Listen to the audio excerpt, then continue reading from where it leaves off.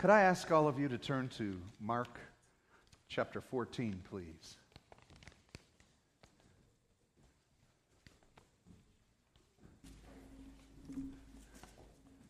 And we're going to look at the Gospel of Mark. Remember, this is written by Mark, dictated by Peter. This is Peter's Gospel.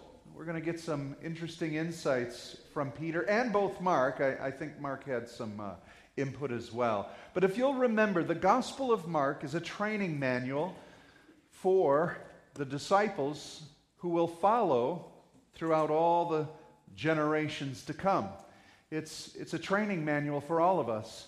And it's no different at this point when we look at Mark 14, when Jesus is going to be betrayed. And if we could give a grade to most all of the disciples and followers of Jesus, we'd all get a failing grade, an F. Because in our own strength and in our own abilities, how many of you know that we find ourselves confused, we find ourselves bewildered, we find ourselves scared from time to time?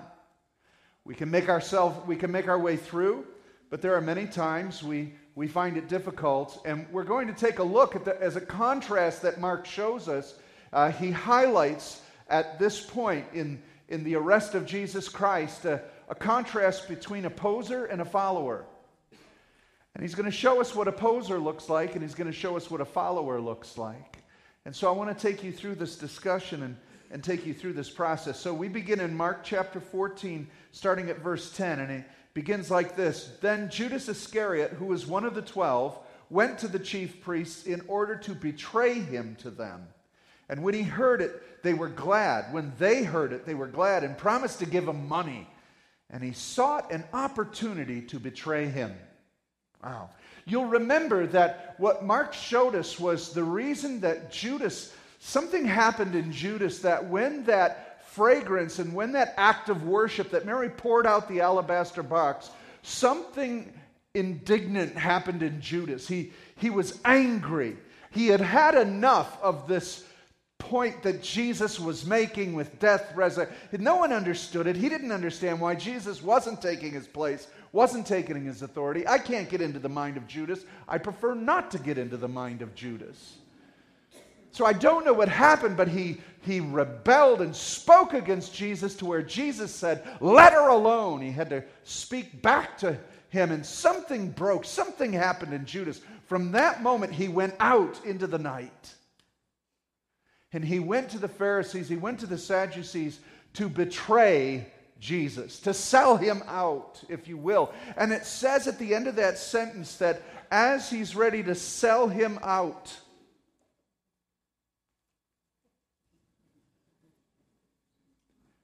make this thing work, please.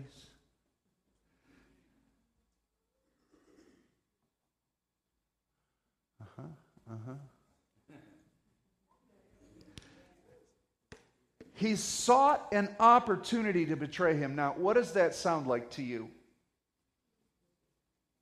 That's premeditated, isn't it?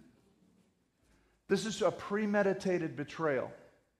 He sought him out to betray him. An opportunity. What opportunity could you have to betray Jesus? Now, wow.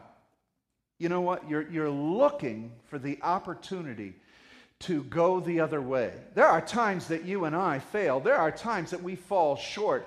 There are times we even deliberately choose flesh over Jesus. But I don't think any of us would choose to seek and look for an opportunity to disgrace and to betray his name. And that's what Judas did. Now, it says that he achieved that, and so now Jesus is calling them. As you look in the Gospels, he tells them to go into Jerusalem, to go into the city, to see that there is a house prepared for them, and to find their way to that. They don't know how they're going to do it. Jesus says, this is already prepared. Just go in and find and ask. And it turns out that they go to the house of Mary, and she has an upper room. And so when they get there, they prepare to have Passover together. And as they're ready to have Passover, they're speaking about Passover. And Jesus begins that evening by saying to the 12, as they're reclining and eating at the table, verse 17, He says this, "Truly I say to you, one of you will betray me, one who is eating with me." Wow. Seriously? You're going to betray? And now we know exactly who he's talking to. And then he goes like this, verse 19. This is the real interesting thing. "They began to be sorrowful, and they said to him, one after another, 'Is it me?'" Wow. Let's start. We'll start at the front of the rows of the congregation, and I'd like every one of you to ask Jesus, "Am I going to betray you?" Are you that confident that you won't? We want to be there, right? The persecuted church, that's the one cry on their heart. Isn't it interesting? They don't want to be set free. They pray that they will not betray the Lord, either through beating or killing or whatever else.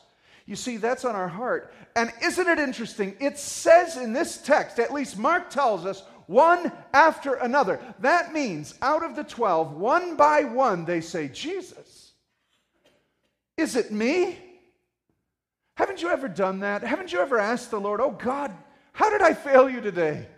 God, where have I missed it?" Because there are so many times we don't even see our failures. There are things that we do, but we also fail the Lord in the things that we do not do. The sins of commission we usually figure out, but there's sins of omission, the things that He required of us to do, things He asked of us to do, and we didn't. And I wonder if it comes down where you hear the voice of the Lord saying, "One of you in this church is going to betray me." Would one after another, would you in your heart say, "Is it me?"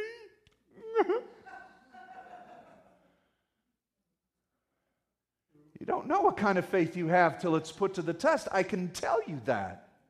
And you don't know where the real Christian is between the false Christian unless the fire is put to the faith.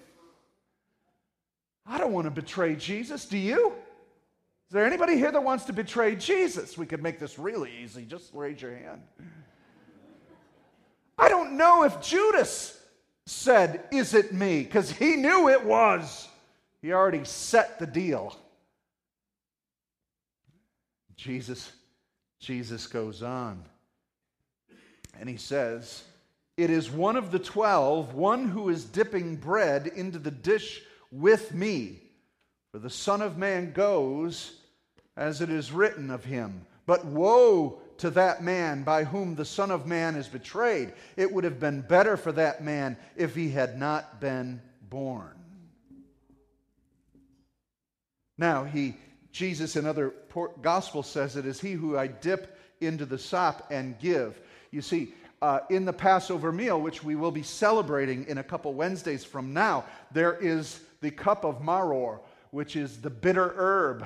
And it is at this point in the Passover meal that Jesus dips his bread into the maror, the bitter herb, which you are to give to the honored guest at the table, and he gives it to Judas. It says that they didn't realize what he was doing, but Jesus very openly does this, gives it to Judas, and in John 13:27 it says, "Then after he had taken the morsel, Satan entered into Judas.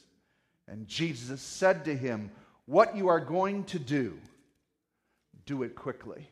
And Judas leaves."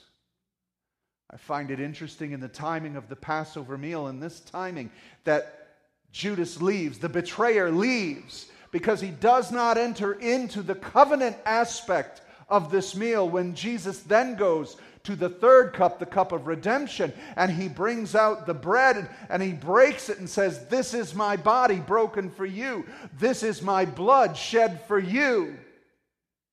But the betrayer left before that event took place. And he's going out now to betray Jesus. Wow. Now, it says that after the meal they had sung a hymn, and the hymn we know that you sing at the end of a Passover meal is Psalm 118. It is called the Hallel. You know the word, Hallelujah. Hallelujah.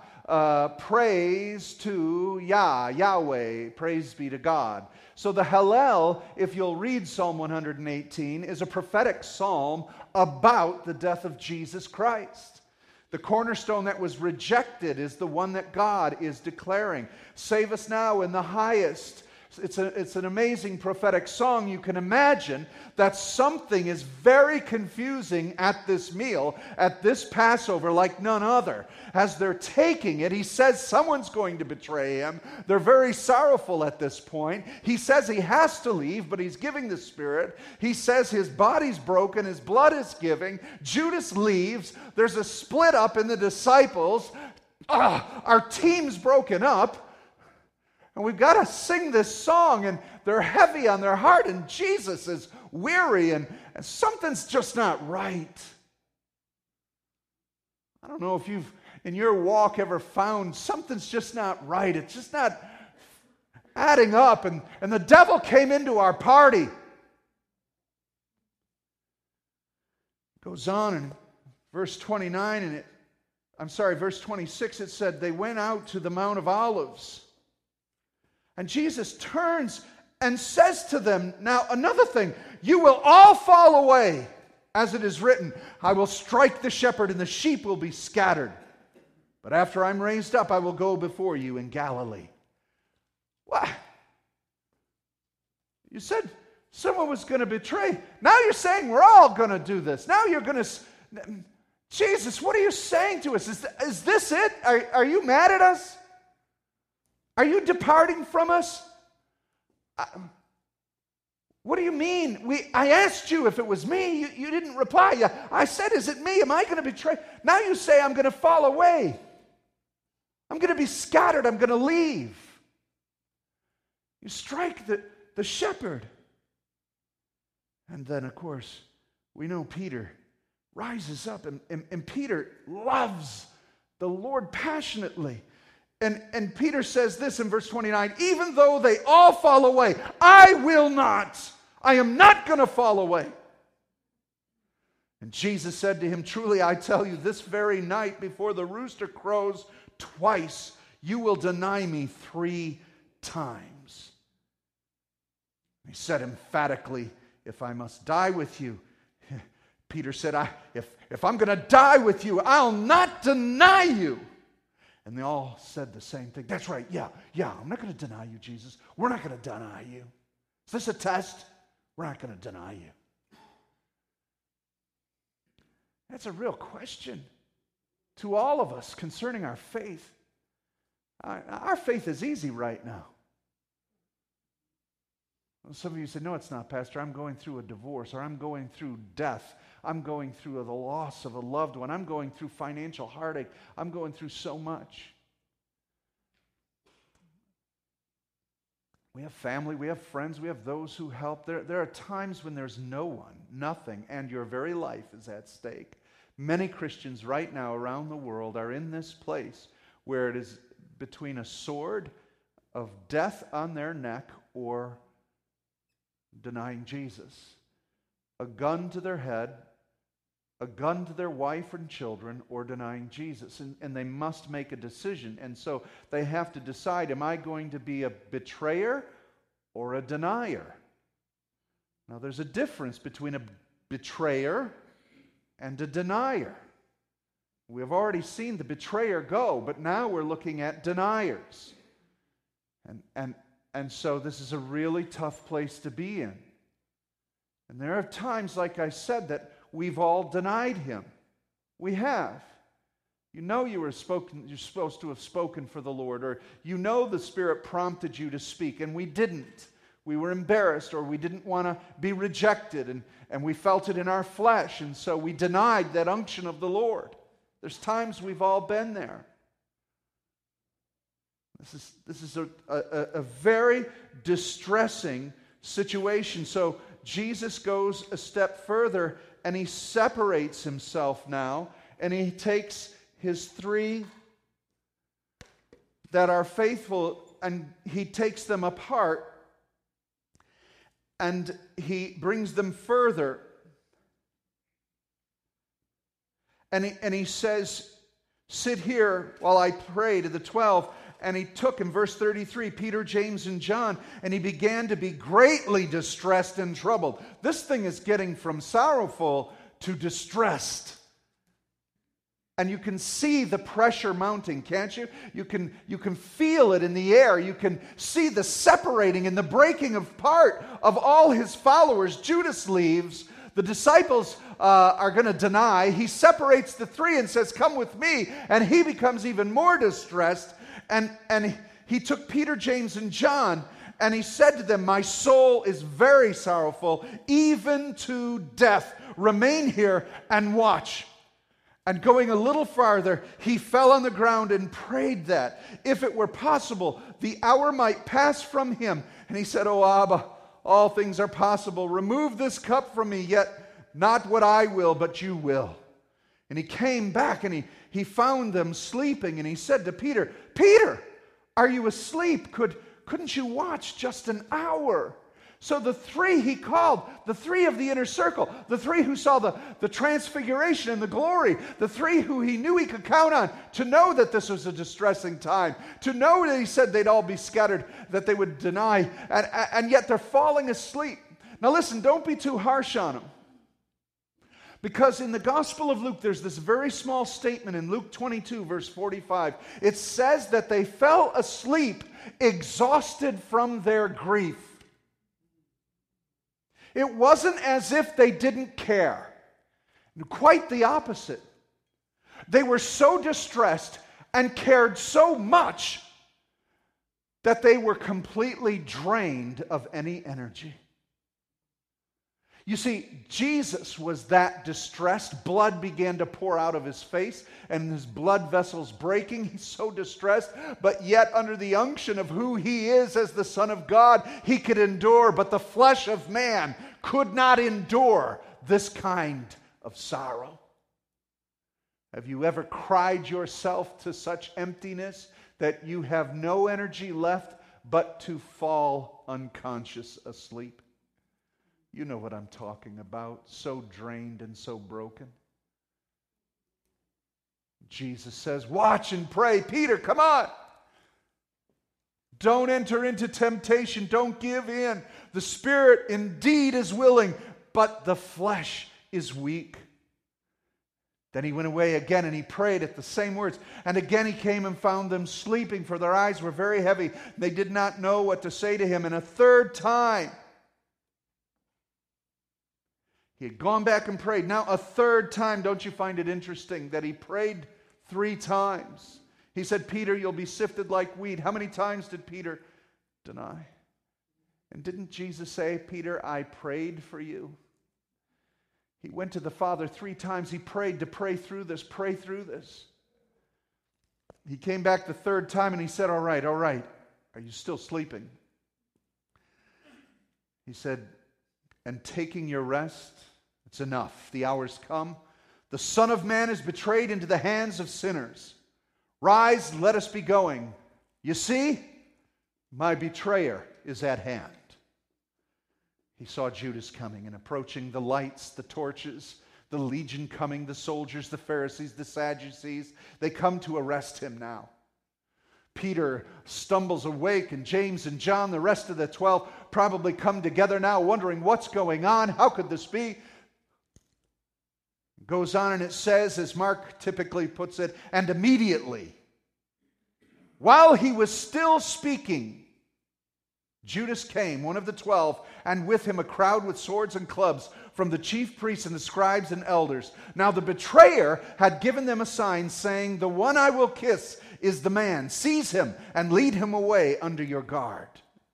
It's interesting, he says, while Jesus was speaking, Judas and the guards came forward, and Judas gave a kiss to identify. Could it be that as Jesus is speaking, and Mark tells us his last words, "My betrayer is at hand," that Judas is this close to his face while Jesus says that and kisses him?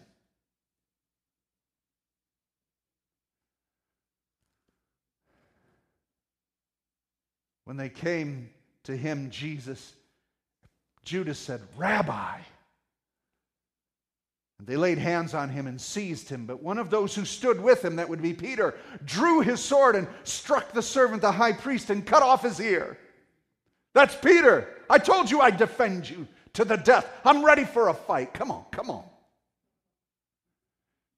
In the other gospel accounts, we know that Jesus picked up that piece of that man's ear and put it back on and healed it instantly and said, if you're going to live by the sword, Peter, you're going to die by the sword.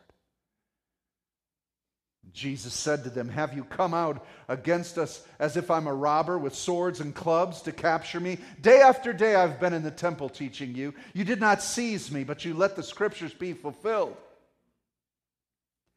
And they all left and fled. Verse 50. And they all left and fled.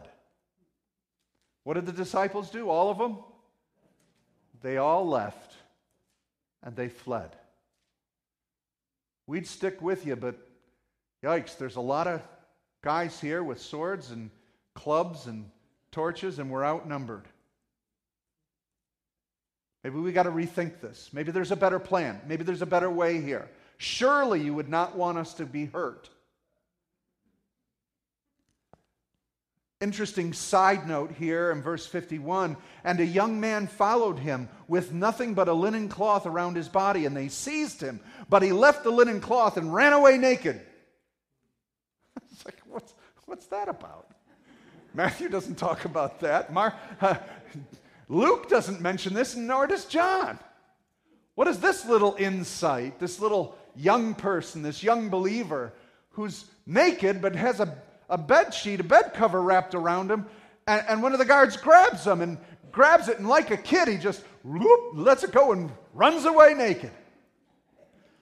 Well, many Bible scholars believe that this is John Mark, the writer of this gospel as a young boy. His mother was Mary.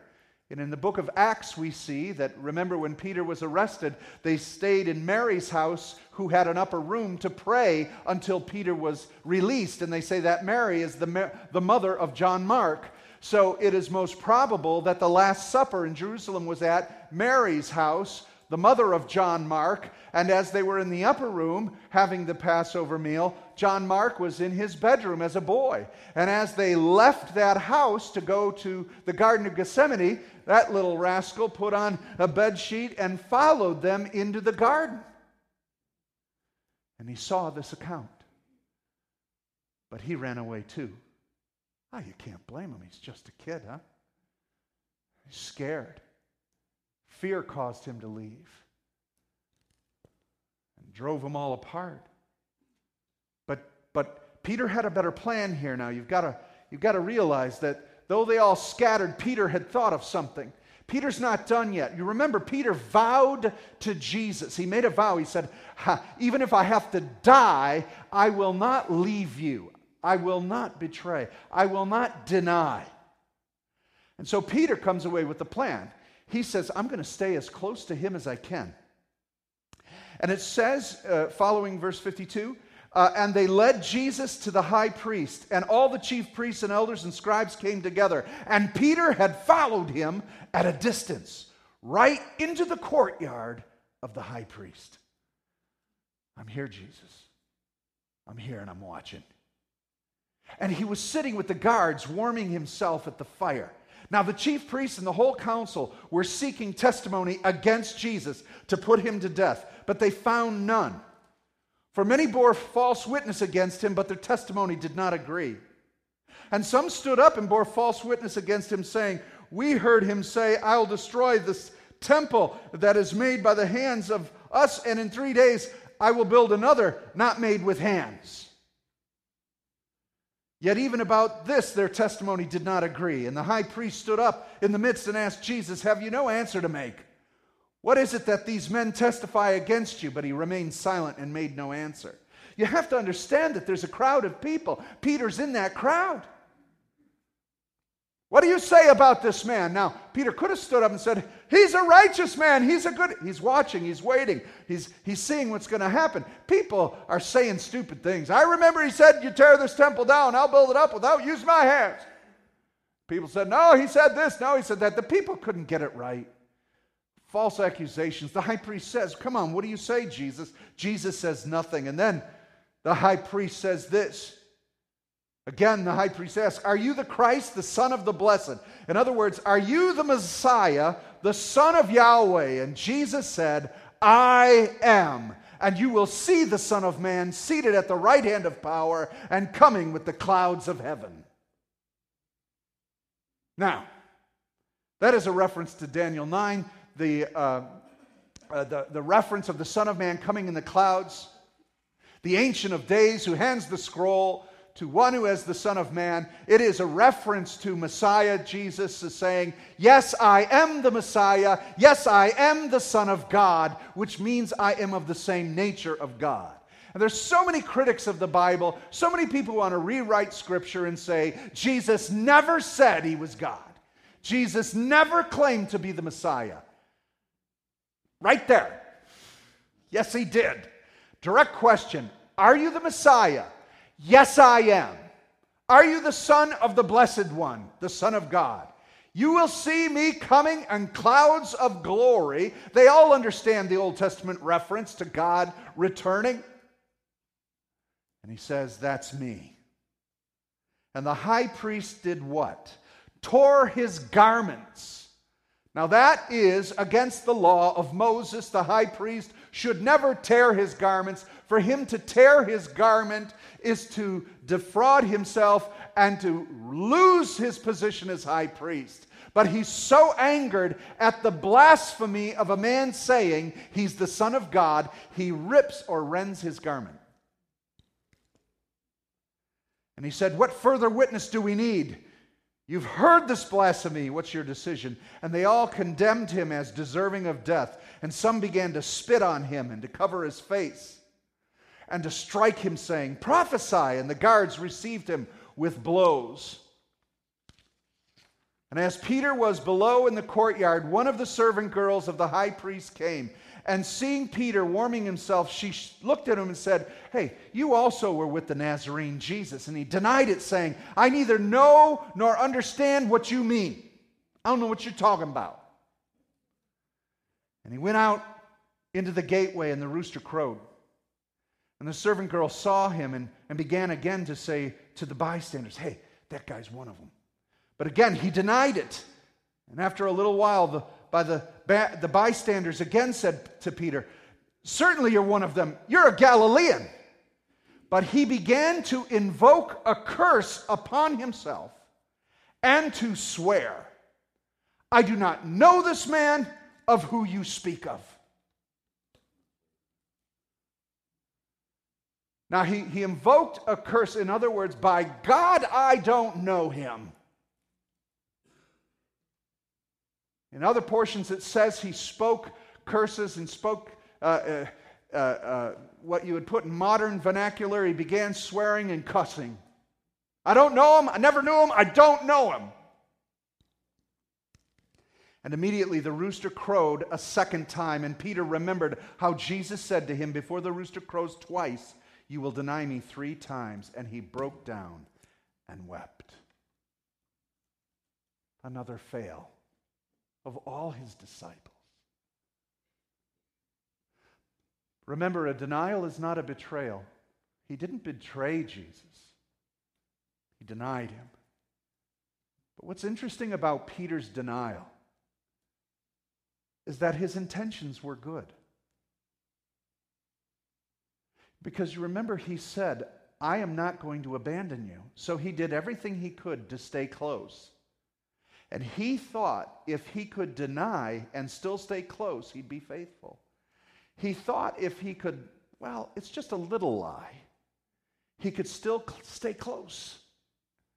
If in his righteous efforts to stay close to Jesus, he'd say, "I don't know him, but keep an eye on him." Because it says in Luke that the third time he denied him, Jesus turned and saw Peter.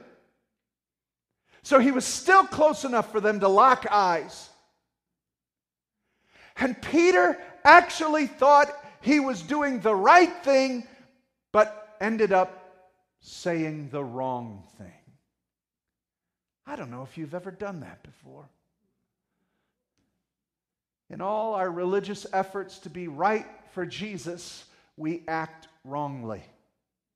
There are times in our righteous indignation we speak against someone in such a foul way in order to support Christianity, but we deny the character of Jesus. You see it all the time among Christians. We are so unloving and, in fact, sometimes hateful in our righteous indignation that by that attitude, it's a denial of the true nature of Christ, but in our effort to be like Christ, we've put ourselves in this place. And so we need to weep bitterly. Pastor, this is a bit of a downer message. I didn't write it. Mark did. Why would Mark write a message like this? To tell us about Jesus, yeah, but it's about his disciples, isn't it? It's about the response of the disciples. So we have to ask ourselves, have we ever done this? What has been the character and the story of the disciples, the followers of Jesus throughout the ages? I think we could classify the disciples throughout this whole thing, throughout all the ages, to fit into this category. First of all, are there people throughout the ages, and even today, and dare I say in our midst today, are there posers among those who say they are Christians, but they're not? Nowadays, you have to differentiate between who is a Christian and who is a Bible-believing Christian. Because you could ask of the 12 disciples, which of you are disciples of Jesus and which of you are followers of Jesus? You see, so there was Judas, there was one who followed the crowd. He was actually part of the anointing. He learned the language of Jesus. He heard all the teachings. He operated with him, but he was never fully convinced or persuaded as to who he was. As John puts it in 1 John, they went out from us because they were never of us. And so we're going to see a great falling away in the church as times get harder and harder. When it is time for the garden experience, you'll see a great falling away of those who will betray. Why? Because they were not of us, but yet they had that title. Then we'll find others that are like the other 9 who simply scattered in fear. And I'll be honest with you, in my younger days, there were situations I ran from that I didn't deny, I didn't betray, I just didn't show up. I think that's evident today, I'd say, about the church in America. Where is she? I think she ran away naked. Now, there's a difference between John Mark. He's a young kid. There's one thing about young converts. Young converts are very unsure of themselves. They're very conflicted, right? There are times that their faith hasn't been tested enough, so they wonder, God, where are you? What are you doing? This doesn't sound good. I think I'm just going to take this time off. They run away, run out from under the covering of Jesus. But there's no excuse for those who followed him for 3 years, and those who were with him, and in this last moment to run away and go missing. And then you have Peter, faithful Peter, the diehard. I'm going to be there, no matter what. And he was. Through his own efforts and through his own abilities, he tried to cut someone's ear off, and he eventually denies he even knows Jesus, and in all of his best efforts, he blew it. And in the end, denied him. Who was better off, the 9 that ran away or Peter? They probably were bitter over what they did by running away, but Peter even more so by what he attempted to do. I don't know if you've been there and done that. There is one, believe it or not, out of the 12 that didn't say anything, But he didn't go anywhere either. He stayed with Jesus, even through the time of the cross. And that was John, the beloved. He stayed faithful. And there it is, the remnant, isn't it? The remnant. There is a remnant of believers that will make it and stand firm for the Lord Jesus Christ. Now listen, remnants don't show up at the last minute. They are faithful from the beginning to end. A remnant isn't a crisis moment decision.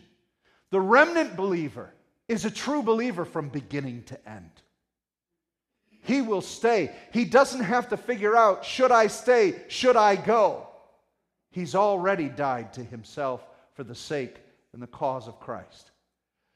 Are you a remnant believer? It's a question I ask you. It's a question I challenge you with. And I want us to all challenge our own hearts. Am I a remnant believer? Am I a John who will stand at the cross? Am I a John who will follow you through the streets and the way of sorrow?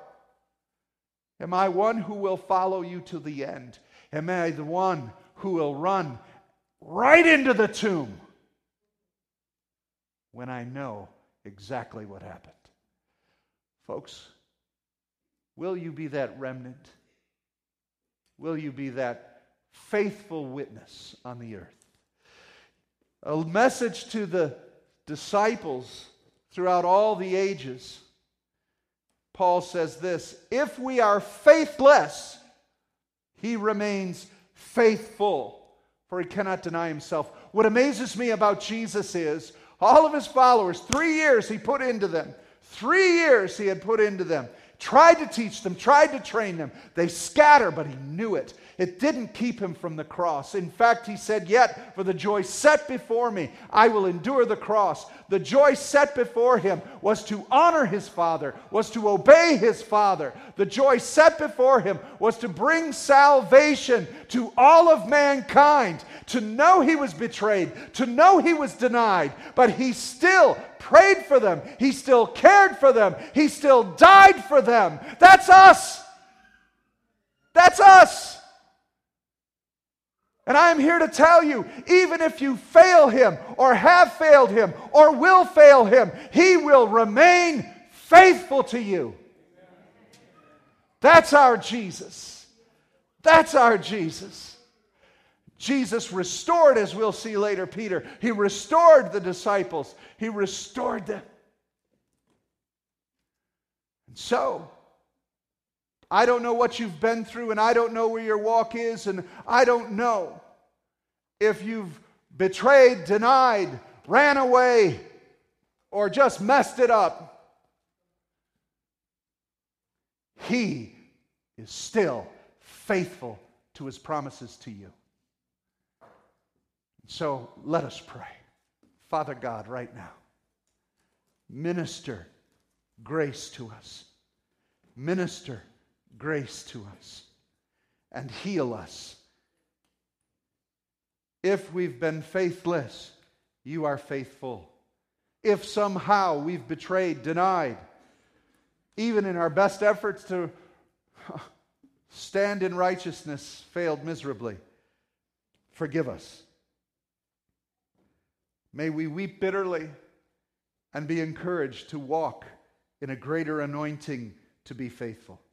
May we be the John of the New Testament. In Jesus' name, amen.